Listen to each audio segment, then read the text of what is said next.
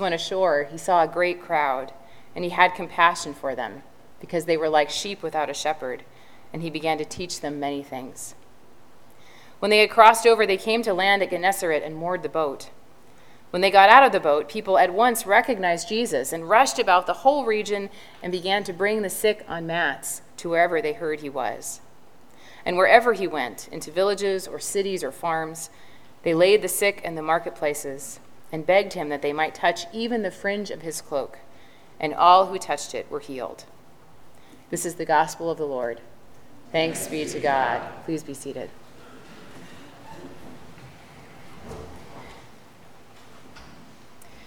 Dear friends in Christ, grace and peace to you from God our Creator and from our Lord and Savior Jesus Christ. Amen. In Minneapolis, there is a company called Orfield Laboratories. And on their campus, there are two very unusual rooms.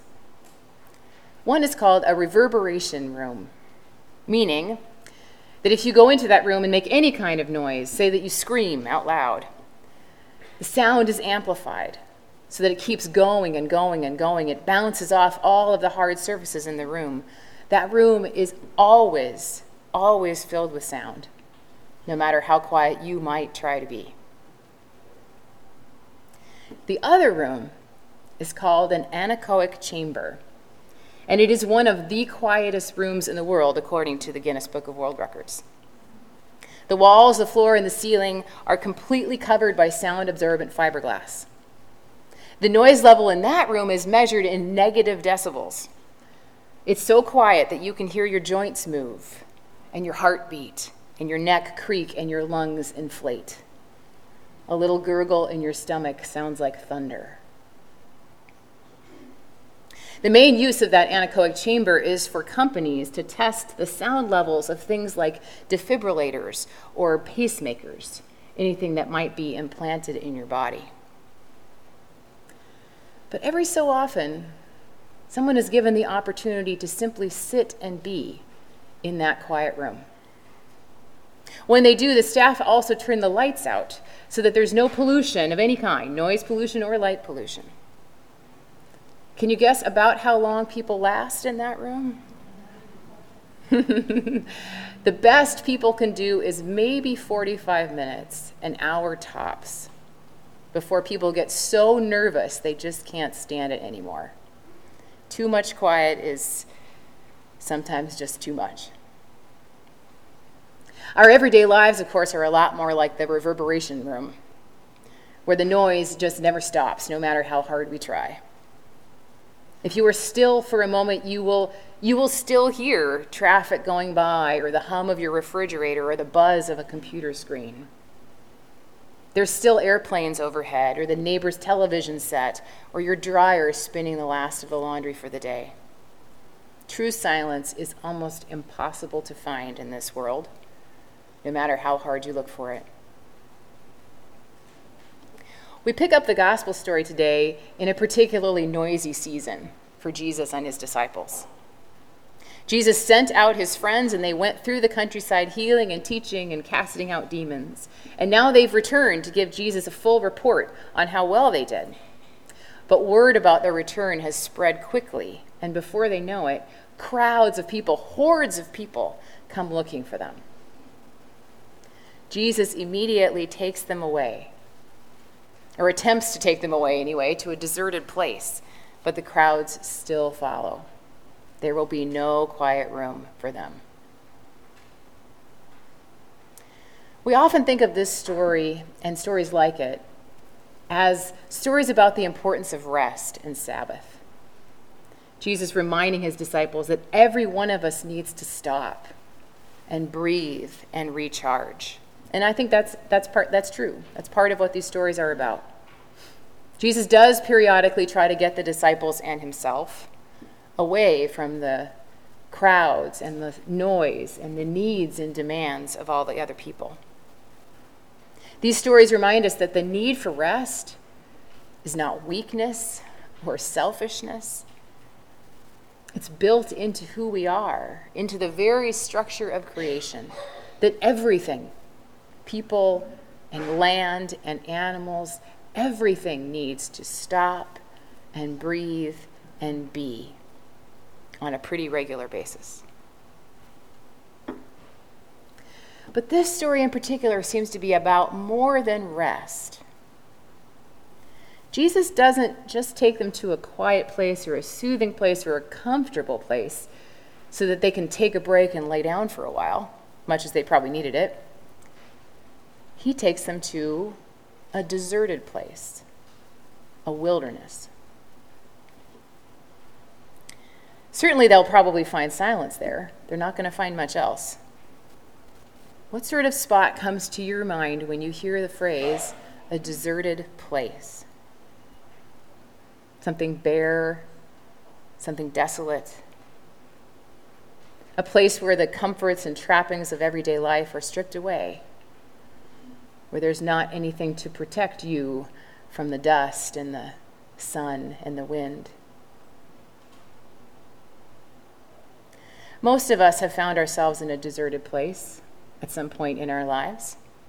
And if we haven't yet, then it's probably coming. Maybe it won't be a Middle Eastern desert, but the experience of being isolated, of being or feeling deserted, of realizing that you are someplace without all of the padding and resources and armor that you carry around every day. Much like the quiet room, that's disorienting, to say the least. Many of those deserted places are not places at all. And many of them are experiences that we do not choose.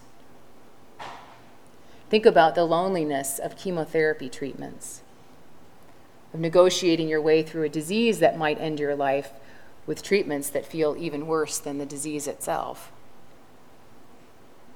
Or the isolation of finding yourself in a relationship that has fallen apart no matter how hard you tried, and realizing that soon you will make your way in the world alone.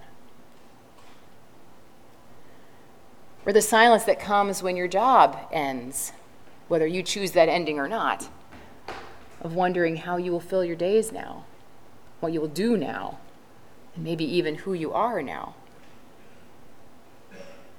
Or the odd feeling of a home whose children have grown up and gone away. The quiet you wished for so desperately in their early years, now a little quieter than you really want.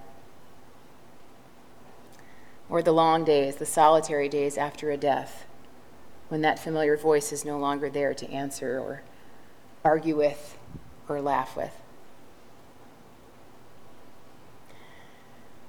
Many of the deserted places we experience in this life are not places we choose to be, but places we simply end up in, things that happen to us. And I suspect those kinds of places are not really what this gospel story is about.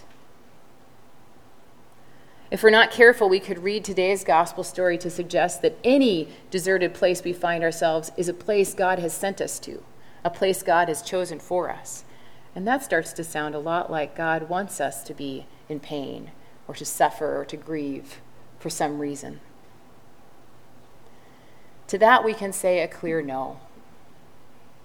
God's desire is never that we hurt, that we weep, that we are in pain.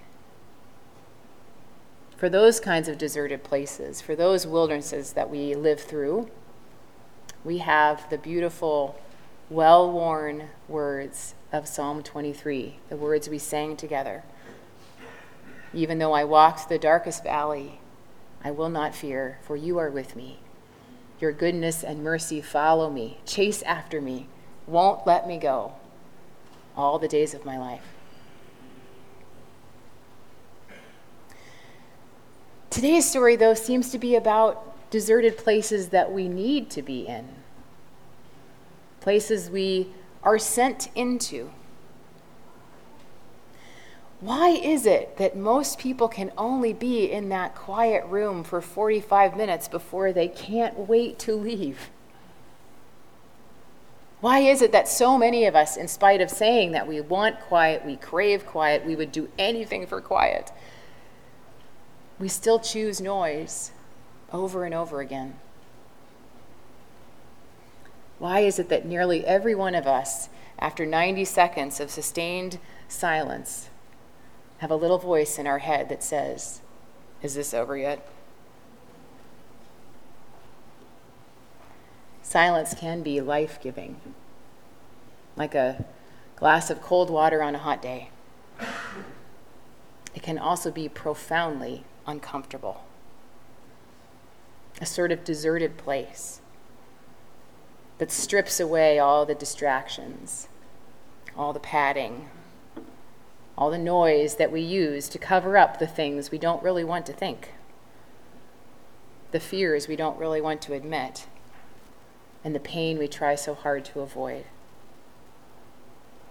It's probably why the 3 a.m. worries are the worst ones, because there isn't enough noise to take our minds off ourselves.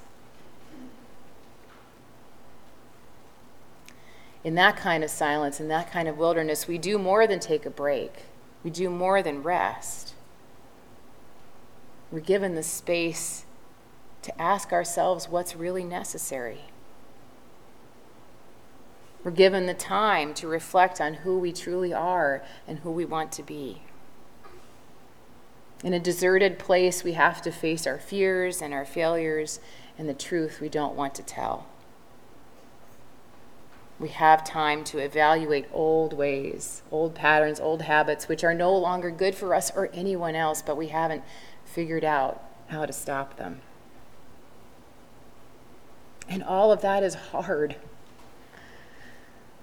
which is probably why we've created such a distracting and noisy and busy and bright world, because it's more fun, or so we think. Come away to a deserted place all by yourselves for a while, Jesus says to his friends. He says this to them, by the way, at one of their moments of greatest success. And the disciples were pretty famously inept at everything, so you would think that Jesus would be super excited that they had done anything right and praise them for it and send them out to do more of it. But no.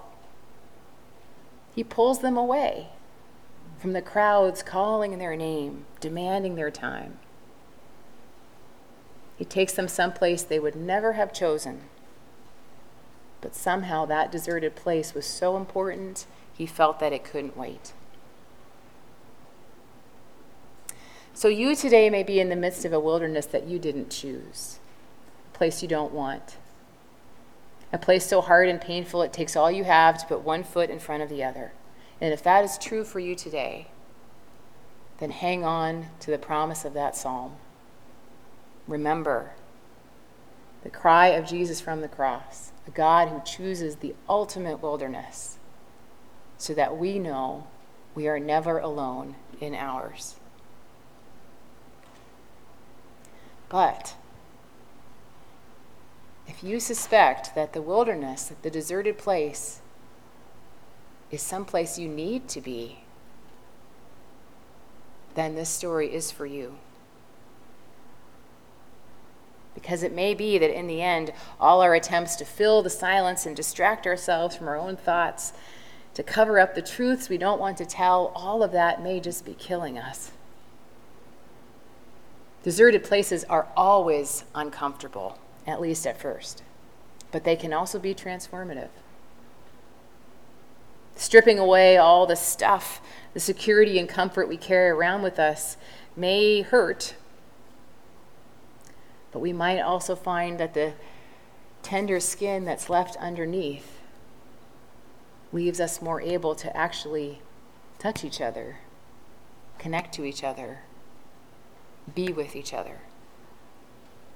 The ground of a deserted place may look empty, but maybe it just leaves more room for the seeds to grow. Come away to a deserted place and rest a while, Jesus says to his friends. I think he's still saying it. Amen.